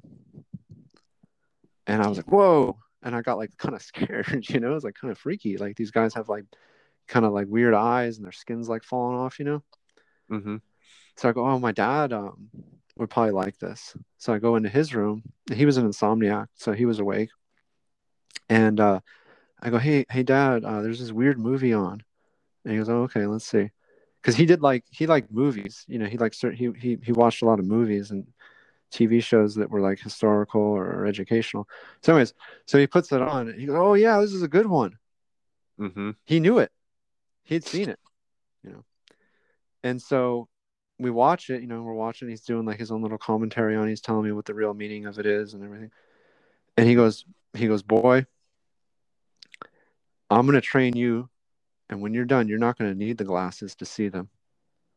And it's 100% true. Once you see it, you can't unsee it. Yeah. And you don't need the glasses. No.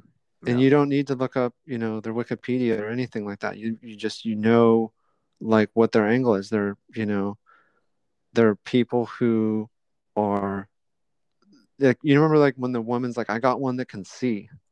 Mm-hmm. And she talks into her Apple Watch. Yep. That's a fucking Apple Watch, dude. Yeah. Back in, when was that movie made? 80... Dude, that movie was made in like 1985 or 86 or something like that, I think. Yeah. I want to say somewhere in the mid 80s. Mm-hmm. It wasn't the early 80s and it wasn't the late 80s. It was like that period in between. It was like 86, 87, 85, 85 at the earliest. Mm-hmm. Like maybe they filmed it in 85 and then it was released in 86, you know, because movies back then it took like a year to come out. Right. The drone. Remember he shoots the thing that he can only see with the sunglasses? Yep. That's a drone. Mm-hmm. It's a quiet drone. Dude, that movie is just... I watched it recently, and it's like... It's just...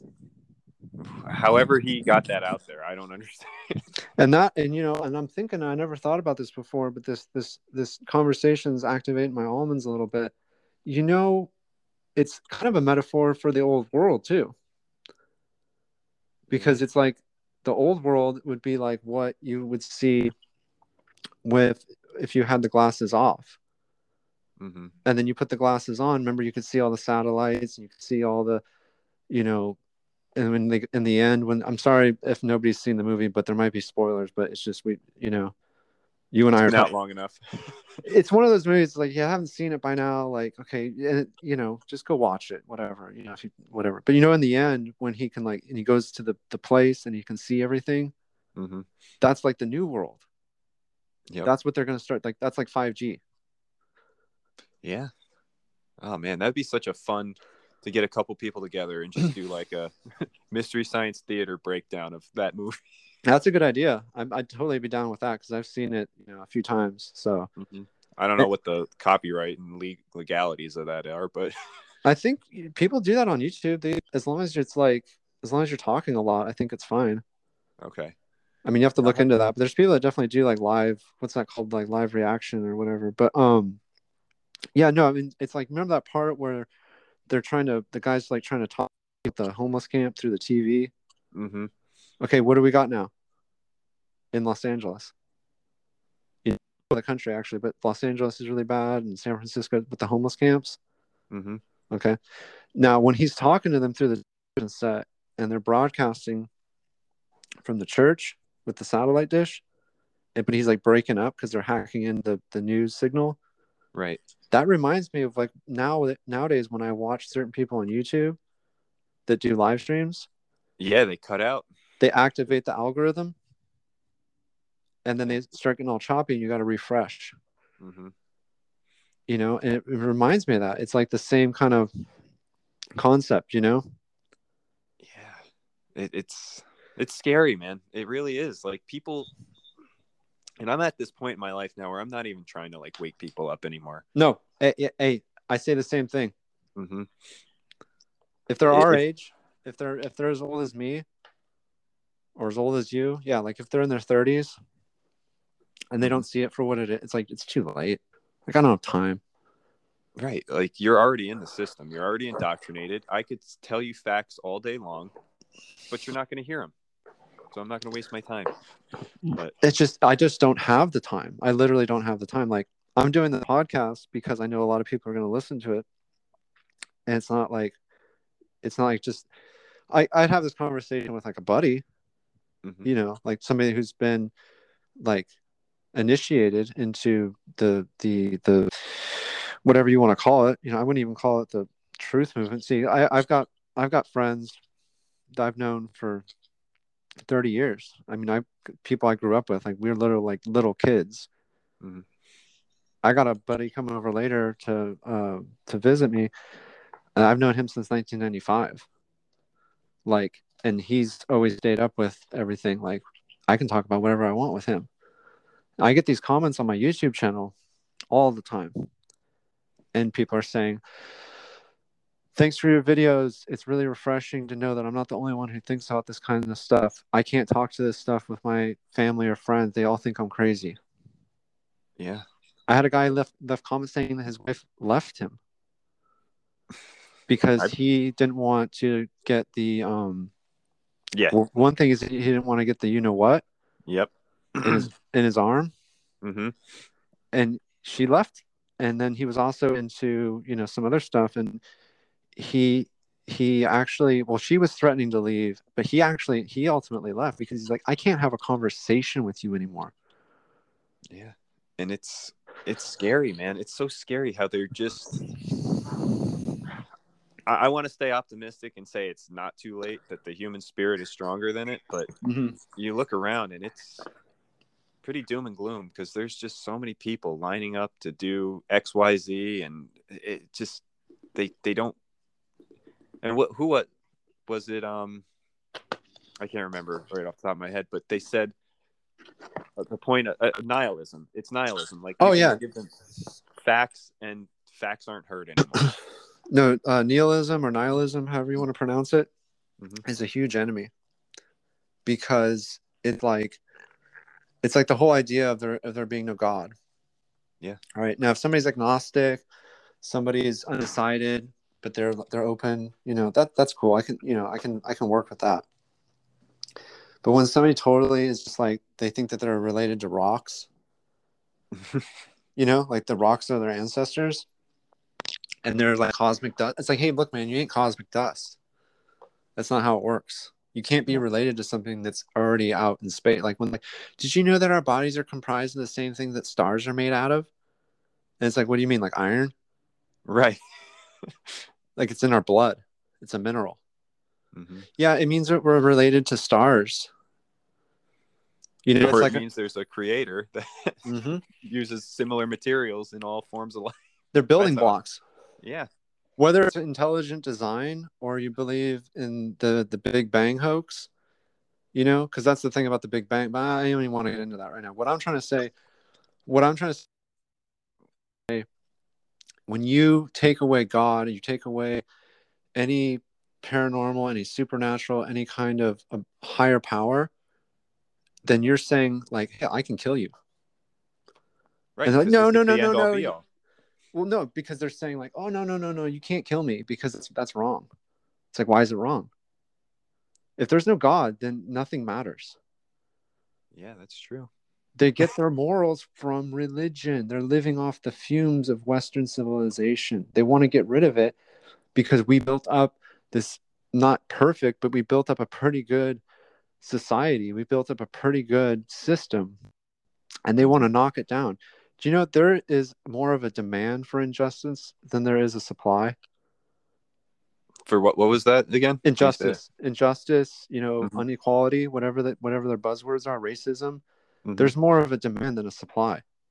Oh, I agree 100%. They have to make shit up and stage Exactly. To be the victim. See, the Mm-hmm. position of the victim is a strong position to be in because you can constantly get validation and sympathy from fools. Mm-hmm. If somebody I know is running around going, I'm a victim, I'm going to say, then fix your life. Right. Change it. Stop being a victim. And if you need help, we'll help you. But like, it doesn't seem like you really need help. It seems like you're comfortable where you're at right now. People get addicted to being a victim, man. You create synapses in your brain and it releases oxytocin, and you get addicted to crying, and you get addicted to feeling sorry for yourself, to people being nice to you. Yep. And then you go to the doctor, you say you feel sad, and they give you a pill that keeps you in that cycle. No, it's insane. And the thing to me is it's not a big shock. Like, I grew up, I was lucky enough, and sometimes people don't believe me, but it's just the truth. I grew up knowing all of this stuff. Like, I was part of a cult, essentially. And I don't mean that in a bad way necessarily, but compared to other kids, I mean, I had the best of both worlds. I could go out, and I was really into skateboarding and bicycle riding and stuff like that. And I met a lot of friends through that activity. I did graffiti in the 90s, tagging, like art or whatever you want to call it. Not like gangbang, but like, street graffiti. Yeah. So I was in like graffiti crews in San Francisco and in the Bay Area. And I learned how to draw. I learned how to, make music and all this crap. And then I'd come home and I'd hear about the international banking conspiracy and, this and that, and be a man. Like I got beat by my dad. Like, my dad slapped me around and shit when I acted dumb. Me too.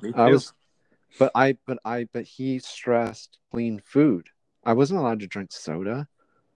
You know what I mean? Like, I wasn't allowed to eat candy bars and stuff, like once in a while, like a treat. I ate a lot of meat and drank milk and cheese and raw eggs. Like, he opened me up to what everybody's trying to find now: clean living, spiritual abundance. Yeah. Was he a hunter? He had hunted. He wasn't like an avid hunter, but where we lived, it wasn't really ideal for hunting anyways. But we would get meat from trips that he went on, or that he knew people that lived in more rural areas, and they would, come visit. They would bring us a bear, rattlesnake, deer. I grew up with hunting. My father's a big hunter. Grandfather was a hunter. And, I say this a lot. I just think every person, man or woman, it doesn't matter. I think at some point is basically an initiation into adulthood. You should have to kill an animal and eat the meat and use the whole body. I just think that lesson you learn from that, to appreciate it, to, again, eat cleanly and just know where your food is coming from. Like, it was life-changing for me. No, absolutely agree with that. And that's the thing about this modern society, and people joke around about it, but I've actually met people who are like, they don't like hunting, but they eat meat. I'm like, hey, look, it's fine to eat meat, but don't make it like it's some magical thing in the back of the supermarket. The animal died just the same, actually worse. An animal killed through a hunt is a more clean, like if you want to go down the karma road. Yeah, and any good ethical hunter is never going to let an animal suffer. You You know? know what animals suffer the most from is halal. When they hang the cow upside down, they slit its throat with a special knife. Mm-hmm.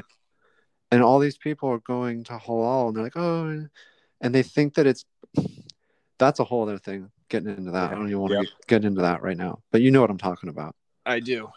Okay, a man who goes out into the woods with a short bow, or a long bow, or even a compound.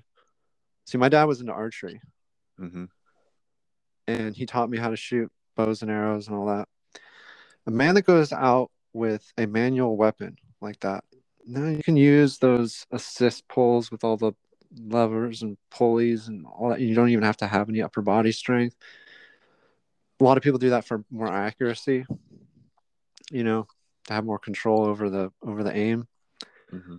But regardless, if a man goes out into the woods with a bow and arrow, and he doesn't use a feed stand or whatever, you feed them and then they come and then you kill where them. you bait them in and Yeah, a blind spot or whatever they call them.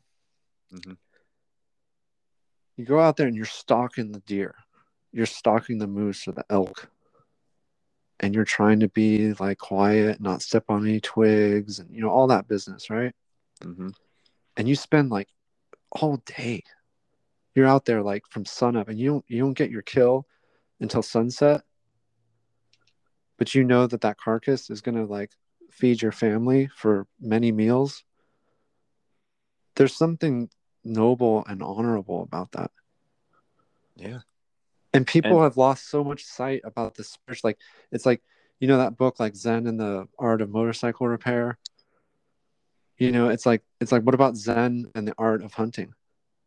Yeah. And it is. It's just one of those things where it's like we're so removed from it because of factory farming and everything like that. It is.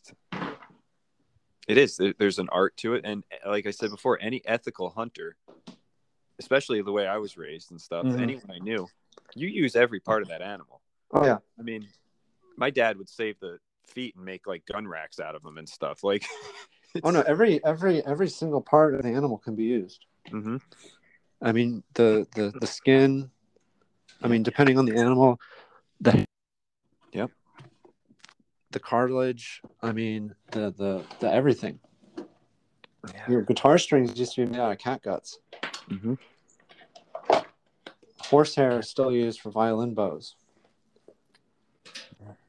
It's just incredible how just detached we are, and people just don't understand how things are made anymore, and they have no appreciation for anything.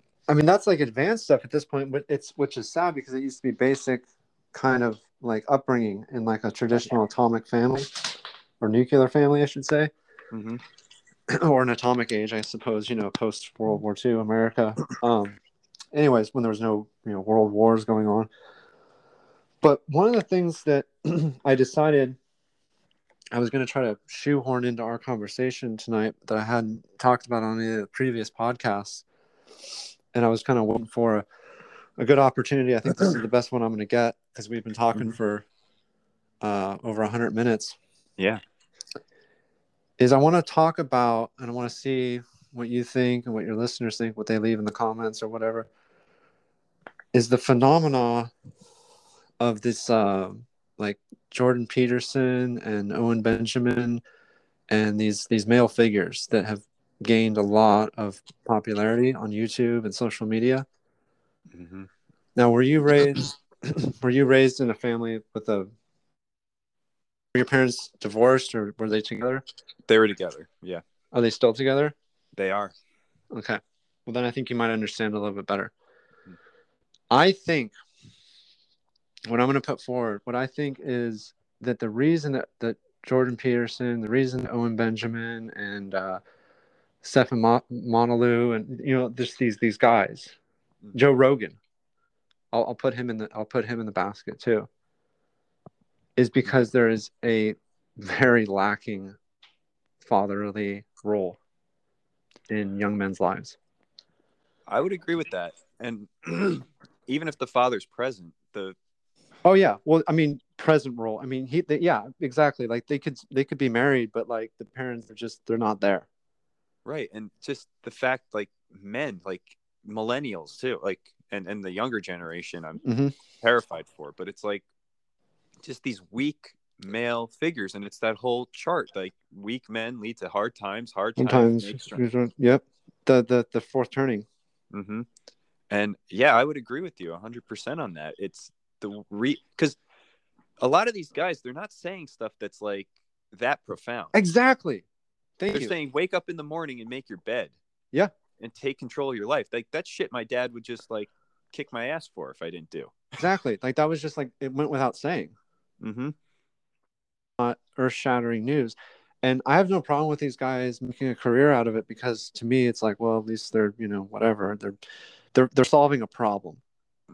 Right. I mean, I'm okay with them having that stuff, but when you really listen to, like, I remember I had to be in maybe college or maybe it was when I started. I used to be a teacher before I quit doing that, but that's a whole nother story we can go down another time. But someone was like, you got to listen to Jordan Peterson. And I remember it's like 10 rules or 12 rules to success. And like the first one was like, wake up and make your bed. I was like, are you fucking kidding me? Is this like, I was doing like a stand-up comedy sketch based like wake up and make your bed, make a cup of coffee.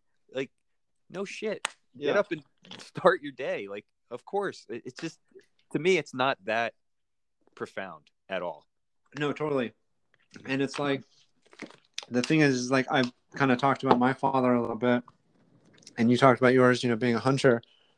And it's like, that's the thing is, a lot of this stuff is just knowledge that's supposed to be passed down from father to son. Mm-hmm. Now, we also have a phenomenon where we have women who are teaching women how to be more like women because they didn't have that from their mother, which is fine. I mean, it's just the other side of the coin, it's just, it's that duality that we see, in nature and everything. But the people that are a little bit more honest about like Owen Benjamin, like he'll say like, I shouldn't have to be telling you guys this stuff, but I can make money. I can make a living, but I'm going to show you through example. Now, I don't know if you're like super familiar with Owen Benjamin, his story of like Hollywood and all that stuff. Not really. No. So Owen Benjamin was like, he was part of Hollywood. Like he was an actor, like he was friends with Vince Vaughn and, Jimmy Fallon. He was like kind of poised to be part of that whole like group of like actors, like the Olsen, or not the Olsen, what are they called, the Owen and Luke Wilson. Yeah. Like he was like that kind of actor, like comedies and kind of the more alpha kind of guy, but like funny, haha. But he woke up and he like realized like, no, I need to start a family. Like I want to have kids. I want to be married. And anyways, make a long story short, he lives out in Washington now and he raises goats and he has like 4 kids. And he got kicked off of YouTube and all this stuff. And I'm not going to get into why, because that might end up getting both of us in trouble. But the point is that he saw the illusion and he left Hollywood and he hates, like he tries to like tell people it's all nonsense and you need to get in touch with logos. And Jordan Peterson's talked about logos and other people have talked about logos, and logos is not like, oh, that's like like a decal or like a logo. It's like logos, even though it's spelled the same, it's like that God energy. It's that like responsibility. One of the things I'll give Jordan Peterson, one of the more intelligent things that he's actually said, is he said that the purpose of life is responsibility. That's the meaning of life. Responsibility. Have responsibility, then you have a meaning. Yeah, I would say responsibility and accountability. It's okay to fuck up, but take accountability for it and learn from it. Exactly. And so that's why when I saw this phenomenon of red pilling and all this like, oh, I'm red, I'm so red pilled, I'm so based, on like 4chan and stuff like that, I was like, this is like what I learned like when I was a kid. Like, oh, this is cool. this is the counterculture now. Okay, like I'll fit right in. Mm-hmm. So I started, paying attention. I started, doing the thing with the memes on 4chan and, getting into all that. And I was like, wow, this is like second nature. This is like, and I go on the boards and, leave comments and tell people like my story, depending on if it was appropriate for the topic. Mm-hmm. And, some people would believe me. And then I have people telling me that. I was like, I'm not lying. Like, this is just the way I was raised. Like, I was taught that this is the way that the world works. Like, there is forces at hand, and it's not even who you think. Like, it's like with this whole thing with the Jeffrey Epstein and like the Ghislaine Maxwell trial. It's like, this is all theater. Mm-hmm. This is just, they're never going to bring down the whole mass satanic ritual abuse, pedophile, like that's going to go on forever. And that ties in with the old world thing. Like I was telling, well, I think I talked about it with Jeff and with Matt. I told them, Yep. they've been doing this stuff forever. This goes back to Babylonia. Yep. This goes back to the age of the Kenites and the Sumerians, and it never stopped. No, it didn't. And you're 100% right. Like this has been going on forever, and it's always going to go on forever. Anything you see on the news, they're just a fall person, fall guy, whatever. And they're going to pretend like they solved the problem. It's still going to be going on. It's never going to change unless we, unite as a consciousness and actually change it, which, again, I try to be optimistic, but I don't see it happening. Mm-hmm. But there was a quote you said in the episode with Matt on The Great Deception. You were talking about truth, and I clipped it and I put it on Instagram and everything. And I just wanted you to kind of repeat that because I love that quote you were talking about. Oh yeah, absolutely. No, I think I know which one you're talking about, even without telling me. It's that the truth doesn't need to be defended. Lies need to be defended. The truth needs to be represented. If you stop telling a lie, it'll fucking disappear. It's the truth that's omnipresent. It's the truth that only needs to be represented. And a way that you can represent the truth is by action, is by example. In other words, don't just tell the truth, act the truth. I couldn't agree more. And when you said that, I was like, as soon as you said it on the episode, I was like, I have to screen record this, because it's just, it's such common sense, Mm-hmm. But and that was something that my dad told me, and it just, I never forgot that. He only had to tell me once, and it's just one of those things I repeated it to people, and I was kind of like a voice because he obviously wasn't a very social person. Mm-hmm. But yeah, my dad was the same way. My dad was a lawyer, and me and my dad have our issues and whatnot, but it's gotten better with age. But he always said to me, like, if you're ever in trouble, just tell me the truth.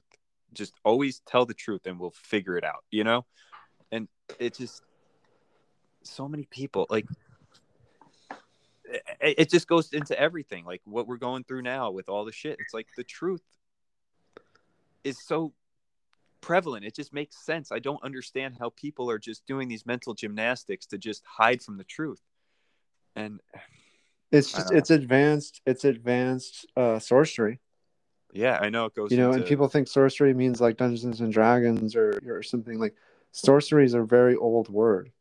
Yeah, it is all mind control, propaganda, just brainwashing from the day you come out of the womb. It's it's incredible. No, people expect, somebody to come out with like a pointy hat with moons and stars on it with a wand and go whoosh. Yeah, no, just turn on your local news station. There it is. That's sorcery right there. That's how good it is. Yeah. And then we think about like Medea and Medea, the goddess. Yep. It's all right there, and they have to tell you the truth. And people don't believe me when I tell them that. And I say, look, you don't understand. These people have rules and they follow. They it's all part of their little magic. Yep. Their karmic. Whatever. It's not a recreational thing for these people. It's not. They have to do these, like they believe it's where their power comes from. Mm-hmm. Yeah, and it's so true. It's like if I tell you I'm going to rob you, and you leave your door open at night, and I rob you, whose fault is that? you know? Yeah, it's like a vampire can't come into your house unless you invite them. Exactly. And it's just, again, I try not to, because there are certain topics that we all know will get us kicked off of certain platforms and whatnot. But yeah, it's just look at video footage of certain candidates talking about certain things, and then look at what they're saying now. They told us the truth last year. Well, I'll give, and I know we're about to wrap things up, and you mentioned censorship and stuff like that. I'll give your list kind of a like a self fulfilling. I wouldn't say prophecy, but I'll give them a self-fulfilling quote that they can look up, and then they can figure out what I'm talking about, and they can put the pieces together for themselves. If you want to know who controls you, find out who you're not allowed to criticize. Yeah. That's all you got to Google or put in your Bing or Alta Vista or whatever search engine you use. Put in that quote and see where that leads you. And people can come to their own conclusions. Mm-hmm. And again, to people that are into this stuff, like, that's really obvious. Yeah. It's very obvious. But Old Scary World, we got a couple minutes left. I want you to any closing words, and then tell people where they can find you. Yeah, closing words would be, I think, the most important thing, without being, I don't want to be self-congratulatory or anything like that. I just want to say, if you're into this kind of stuff and you don't have anybody to talk to about, and all you can do is listen to podcasts and watch videos on YouTube, and you start to feel like you're going crazy, you're probably not going crazy. You're probably just waking up. You're probably not schizophrenic. You're probably not sleep deprived or a weirdo or anything. And there's people who are right there with you, and they're in your spiritual corner, and you have to find people that you can communicate with to help with your anxieties that you might be having about coming to certain conclusions about the way that reality actually operates. Yeah. And just talk to people, Mm-hmm. if when I started this show, it's like, once I started talking to people, I mean, now people come up to me, whether it's at work or whatever, and they're like, I believe that too. Not everyone's going to be at the same level, but everyone can kind of agree something's wrong here. Oh, yeah. So, yeah, go ahead and tell them where they can find all your stuff. And sure, if you're interested more in anything that I have to say or the content that I make, you can find it on YouTube at Old Scary World, Instagram at Mudflood Memes, or at Old Scary World. Same thing, it'll pop up. And then on the Instagram, you can find the multi-link to the Patreon. World.com is where you can buy merch, t-shirts, sweatshirts, mugs, things like that to help support the channel. And then also, I'm on TikTok, and I have a Bandcamp, which is also Old Scary World. Everything's pretty much Old Scary World. And there's a Telegram chat, and you can find the link to the Telegram chat through the bio on Instagram. Very cool. And I will put all that stuff in the show notes, the description, when this goes out. But right on. Yeah, I just want to say thank you so much for coming on. I'm really glad, we connected, and we'll probably do another show in the future if you're willing to do that. Because absolutely. We didn't even get into like the old world too much. So yeah, man, thank you so much. And I hope you have a great night. Thank you.